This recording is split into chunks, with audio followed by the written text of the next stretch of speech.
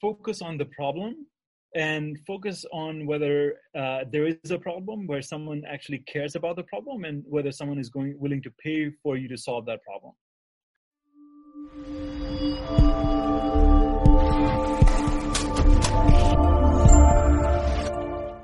Hey everyone, this is Devin Miller here with another episode of the Inventive Journey. I'm your host, Devin Miller, the serial entrepreneur that's also a patent and trademark attorney. I started my own Miller IP law to help startups and small businesses with their patents and trademarks. And today on the podcast, we have another great guest, Ajay. And Ajay will tell a little bit more about himself, but he is a serial entrepreneur. He made a exit back in 2009 on the mobile shopping space, and he has a background in computer science and studying behavior of shoppers and consumers. And he is doing some fun things, and we'll hear a little bit more about that. So welcome onto the podcast. Yeah, thanks, Devin, for having me. It's a pleasure. So just a little bit about intro on myself, everyone. So I'm CEO and co-founder of a company called Varl. And what Varl does is we have trained machines to watch millions of videos on YouTube and Instagram, or videos collected directly from customers to help brands and retailers drive more revenue and new customers by analyzing and discovering video reviews, unboxing videos, and how-to videos, or really any commerce video, if you will, for insights, demand gen, licensing, and content marketing. So in a nutshell, we're helping brands drive more revenue with user-generated video content, such as video reviews, unboxing videos, and everything that people are posting on social media. So we're based today in San Francisco. We have a team of 12. And so I started the company about 3 years ago now at UC Berkeley, which is where I met my co-founder, Dr. Barbara Rosario. And so we started the company out of UC Berkeley's Skydeck Incubator Program. So if I were to take it and try and simplify it down to my level, it was basically you go out and see which user-generated videos. And when we say user-generated, that means it's not a commercial, it's not made by the company, but it's, hey, I went on YouTube and said, I got this new iPhone, it's amazing. And then I drop it on the floor and it cracks. But no. Or I get, the latest technology or the latest gadget or whatever, and I say, this is awesome, and I do an unboxing, or I give it a review, or I tell my friends and I post a video. You kind of go and find all of that and then help brands and people to be aware of that and also potentially leverage that. Is that a fair summary? Yeah, that's actually just spot on, which is what's happening now is a lot of consumers are posting a lot of video content. They're also consuming a lot of content. So just to give you a sense, the last 12 weeks during COVID, video consumption and creation is up 400%. Video consumption creation was already very up before COVID. So 400% during COVID is a lot of video consumption and creation. So what's happening now is people are home. And people are shopping from home online. So when you can physically see or touch a product, videos are a good way to experience them, right? And that's because you can see the product, you can see the emotions, and you can see the person inside the video. So what's happening now is a lot of customers are starting their product search journeys on Google. So, these days when you type a product name on Google search, it pops up Google shopping ads, pops up a lot of videos and more. So a lot of customers are starting their journeys on search on Google or YouTube.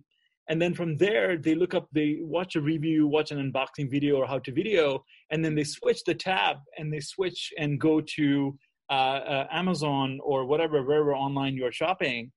And again, on the product pages, for example, with Amazon, we're beginning to see a lot of video content now. So for example, we believe that Amazon already has over 250 million video reviews on their website. That's a lot of video. And what it does is video really helps customers who are shopping online make more informed purchase decisions, because you can see the product. You can, as an example, if you're thinking of buying a mattress, right? You want to play with the mattress. You want to jump on the mattress. Well, what better way to experience that at home than to watch a video? So videos really facilitate the shopping experience. And that's really where my company comes in, is we help brands find those videos, find their happy customers, find the fans, find the experts who talk about their product, connect them with these people and then facilitate a mechanism to license that content, a video or something that they posted on social media platforms. And then we distribute that content, licensed content on with Amazon or all the shopping channels.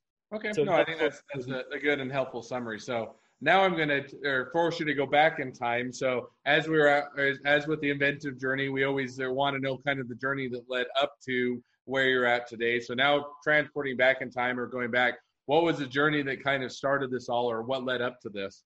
Yeah, so to be honest with you, I come from a very entrepreneurial family. My dad is a very successful textile entrepreneur, and so I grew up with sort of helping my dad with his family business, with the textile business. And so we were always raised with the mantra that you got to own Intel, not work for Intel, right? And so that was sort of the mindset that we had in our house. And so I always say that entrepreneurship is something that it's a disease that you can pass along, and it's a good one. And because that's what ultimately what creates jobs is entrepreneurship and companies and innovation and invention.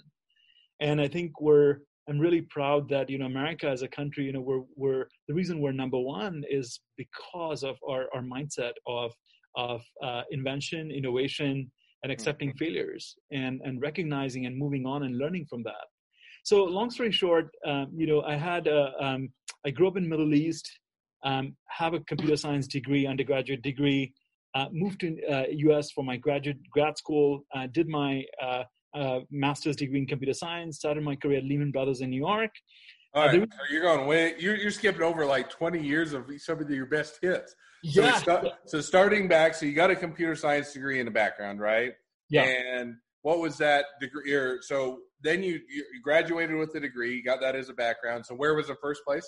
Lehman Brothers. And the reason I chose Wall Street, and this is way back. I don't want to give away my age by telling you when, but essentially the reason I chose investment banking is because you want to know how money moves. And that's where I started building my network, because I knew at some point someday I wanted to start a business. So I was at Lehman for a couple of years. Then I left, ended up going to business school in the Boston area. And then while I was in business school at Babson, I founded my first company, which was a mobile shopping app company called Motive Media.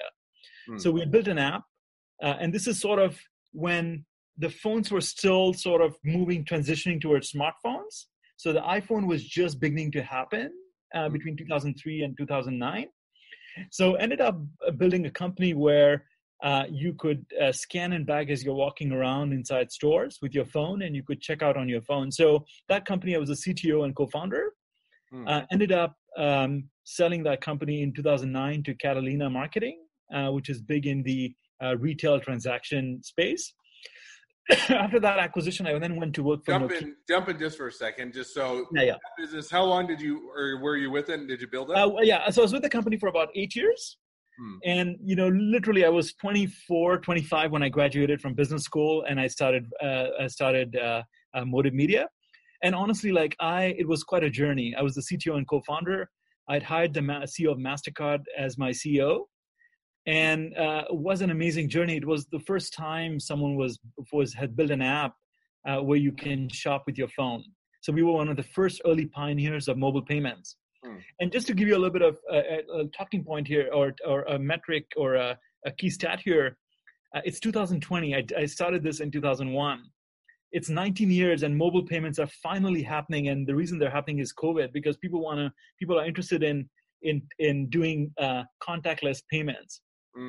So it's not technology. It was really a business decision on why things didn't happen. The NFC technology that facilitates touch and go has been around for over 25 years, but it was really MasterCard and Visa that controlled the transaction.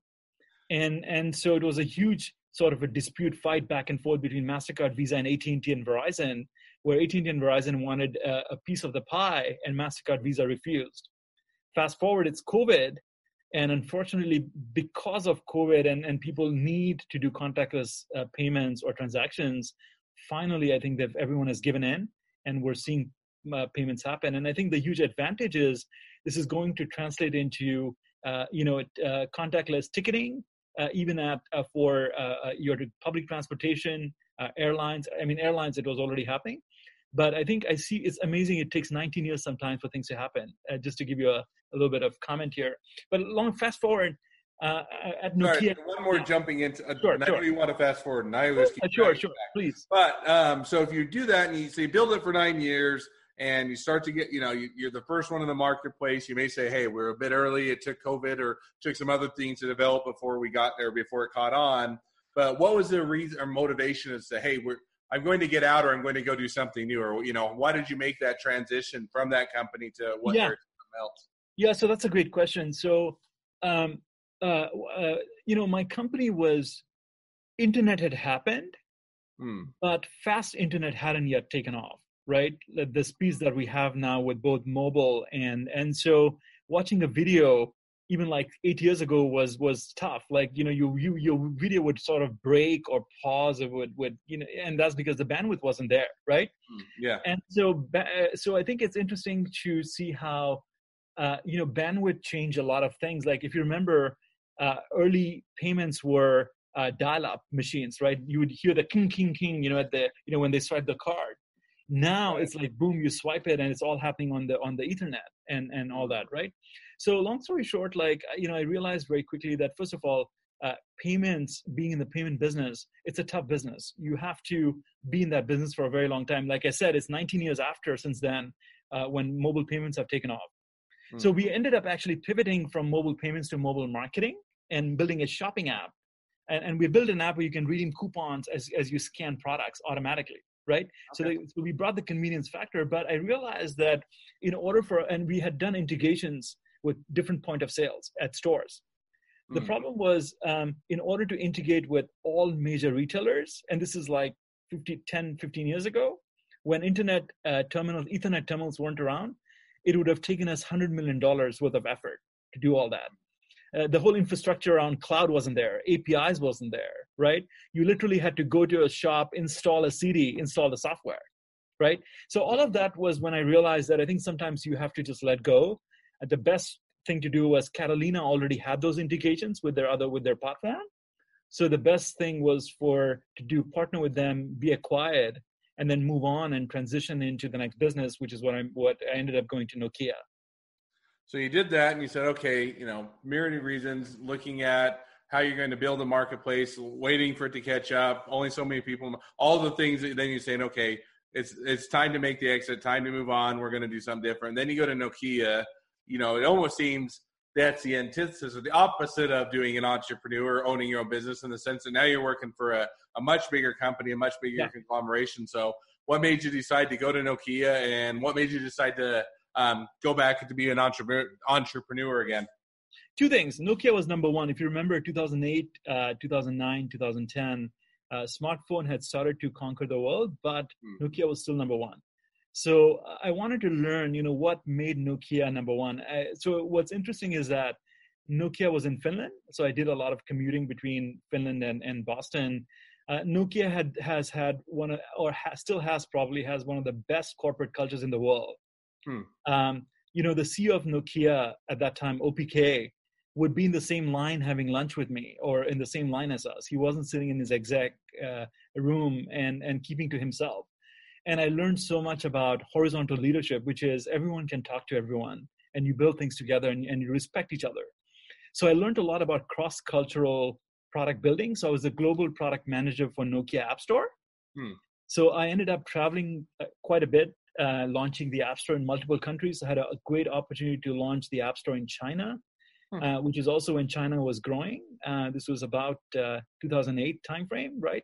Mm-hmm. And I remember going to Guangzhou, and I kid you not, but there were 50 towers of steel coming up. That's a lot of appetite for growth, right? And that's what happened in China. And so long story short, Nokia gave me an opportunity to understand corporate culture in a whole new way, to lead launch of App Store, which was sort of in what I was attempting before with my startup before. And then the other thing was Nokia at that time had more than 3 billion phones or customers around the world. And what better, and for me, since I had the background in mobile payments, I'm like, what better than perhaps to make it happen at Nokia? And maybe I'm leading that project, right? For other reasons, payments didn't take off, and it wasn't Nokia. Like I said, it wasn't Nokia alone. It was Visa, MasterCard, and other issues. But so that was one, and then an opportunity to travel. And then the third thing is also, sometimes you have to take a pause and reflect on your life. You can't I don't want to just jump from one startup to another startup without taking a time out and saying, hey, what did I do before? What did I accomplish, right? And did I do the right thing, right? So Nokia also gave me a little bit of a pause in my life. I mean, running your own company versus working for someone, it's day and night. I didn't have to worry about payroll at Nokia. And Nokia treated me really well, really well. I can't complain. One of the best companies ever. And I'm very grateful for that opportunity. So then you did all that, went and traveled the world, so to speak, did all that with Nokia, had the resources of, first of all, a great company, treats their employees well as, probably get to do a lot of fun things with them.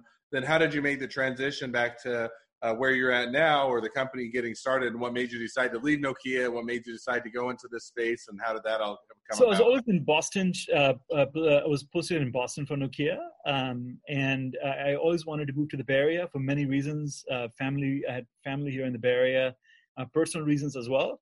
But what happened was UC Berkeley, the Haas School of Business, found out that I'd left Nokia, and I'd always loved to teach. I've done a lot of teaching. I love giving back. And my way of giving back is doing a lot of talks about entrepreneurship. I can talk about everything from venture capital to building your team to culture. So UC Berkeley Haas was looking for a part-time faculty who could lead a class on entrepreneurship, who was young and who had been there, done that. And so they reached out to my ex-professor at Babson and said, hey, we believe Ajay, and we would be interested in, perhaps if he's interested in coming and teach at Haas. And I said, wow, wait a minute. I get to teach, my passion. I want to give back. And I get to network with one of the top networks in the Bay Area, which, I mean, what better than UC Berkeley? Meet the top faculty, meet the best students, get access to the best research in many areas. And perhaps that's where I'll start my next company. So I moved from Boston to UC Berkeley, became a professor, part-time or lecturer from 2012 onwards for 3.5 years. Taught the undergraduate entrepreneurship class there were 300 students in my class. By the way, that was a very humbling experience, teaching 300 students. My first day, I remember I almost cried. It's one thing doing an online teaching video. It's another, sorry, my light the sensor just went off. Honestly, I learned a lot teaching 3 years. I finally had respect for my own teachers. I realized that, students these days, they want a response within 10 seconds. It doesn't happen that way, right? So it was a very interesting experience, but that's where I met my co-founder, and I was thinking, what's next in mobile e-commerce and marketing? And that's when I realized that I started noticing that a lot of us consumers were watching videos before they shopped. And I began to do a bit of market research, started speaking to brands, retailers, and agencies. And I asked them a very simple question: what is your next business challenge at the intersection of mobile e-commerce and marketing? And everyone said video.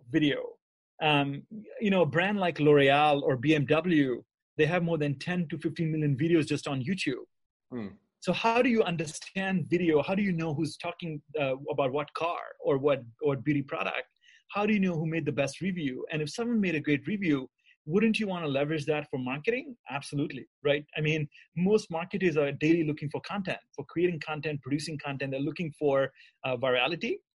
And there's no other content media than video that drives viral. I mean, I don't even have to say more, right? We're seeing videos left and right, TikTok videos, all kinds of videos everywhere. From politicians to consumers, everyone is making videos. So if I were to take that, if I were to summarize, so you went in, kind of did the work, UC Berkeley, did them for a while, made that, utilize that as a learning resource, as well as to also kind of figure out new ideas, and there are places to take the next startup and that. You come up with the idea, okay, now we're going to go into videos. Videos is kind of the intersection between, marketing and businesses and coming up with ideas and connecting consumers with brands and everything else. So you do all of that. you come up with that idea, then how do you turn that into a business? So how did you come up with what you're doing now with Viril, and how you actually go about building that from the concept to the actual company? Yeah, so I quickly realized that the space, in order to analyze videos, AI was coming about, right? AI was the big buzzword, or has been the big buzzword for the last 4 years. Finally, AI is finally here. What I mean by that is you can solve interesting problems with AI. And the reason you can do that is because the cost of computing an AI problem has essentially it's come down, or it's something that you can materialize and you can capture value, and so essentially it's now you can now process millions of videos and make a profit. Bottom line, that's really what I meant to say, and that's doable now because now there's a lot of chips, NVIDIA, Intel, Apple, that have come out with chips, or even Google is now in the chip business, and they're producing chips now. We can do certain AI tasks. If, for example, in our case, it's image recognition or recognizing products inside a video, right? So it's all about timing, right? It's all about, will the customer, is there a problem first? Well, there is a problem. A lot of people are making videos, and a lot of people are screaming inside videos. So if someone makes a very negative comment in a video and the video goes viral, it affects brands' reputation, and reputation affects sales and revenue. So it's very important for brands to stay on top of all their content, video content across multiple platforms, right? So is there a problem? Yes, there's a problem. If there is a problem, how do you solve it? Well, we can solve it with AI. What do you need to solve the problem? Well, I need a team. So I met my co-founder, Dr. Barbara, who has a PhD from UC Berkeley in machine learning and AI. And she was also a scientist at Intel analyzing text and video. So it was a perfect match. We actually came together. We started working about 3.5 years ago on Viril, and we started building the first prototype. In the process, simultaneously, we started talking to customers. And our first customer was actually Porsche, the car company. And they were interested in tracking all the videos from racing car events, right? And long story short, there has to be a need, and there has to be a customer willing to pay for you to solve a problem. And so finally, I think it's been 3 years now, and finally we're getting there. We have over 60 brands that are utilizing our platform, some big brands as well. And we're now in a place right now where COVID hit. As I explained before, video has really taken off. And so really has our business. Like, we've had a lot of customer meetings in the last 8 weeks because all brands are struggling with this massive amounts of video. So our goal is even post-COVID, as we pass this phase, I think video is here to stay. Video is not going away. If anything, formats will evolve in video. I think today we have 2-dimensional video. It will evolve into 3D videos, AR, VR. But at the end of the day, it's still a video. It's a different format. So, go ahead. So just to wrap up, how do you help brands find relevant, best content for marketing? How do you help customers find the best reviews that are sitting on 20 different platforms? That's really the problem we're solving. So at the end of the day, we want to help customers make informed purchase decisions. We want to help brands find customers, and we want everyone to be happy in the process. No, I think that's both an interesting journey as well as, I think, a cool product. So I think there's a lot of interesting things there. So the light going. There's a light sensor, and I don't know where the sensor is. All right, so you do that, and you take Viril, and by the way, where does the name Viril? It's viral. Viral. All right, so I slaughtered the name of it, so I apologize. No worries. You take Viril, and you come up with the idea, then you come up with, okay, AI has finally reached the point of, that we can actually, or computing has reached the point that we can actually implement AI. We can have that as part of, we can build that into the platform, and they can actually have that functionality. And then you build that up, you get the all of the brands, all of the people on board. You have even a bigger bump in some sense because of COVID, in the sense that now you got even more videos generated because people have more time on their hands or aren't doing what they are typically work and other things. So next 6 months to a year, where do you see the brand going, or the company going, or how do you continue to expand? Is that more platforms? Is that different types of video, all of the above, or how do you do that, or where does that take you? Yeah, so a couple of things. We focus today on 6 verticals, leading with beauty. I think a year from now, we see ourselves expanding from maybe 6 to 12 verticals. as we solve problems. So we focus very vertical, like we focus on beauty videos, automotive videos, electronic videos, and so on. So I see expansion with customers into new verticals. We're still an early stage revenue company, under $1 million in revenue. So I see expanding of our revenue as well. And revenue is one of those things. I think we're also in the process of launching some new products around doing campaign management with video, and also new ways for brands to engage with customers with video on their product pages, and also with Google search as well, with SEO and stuff. So we want to help brands with making an impact both at top of the funnel, which is search, and at the bottom of the funnel, which is the product page and the shopping cart.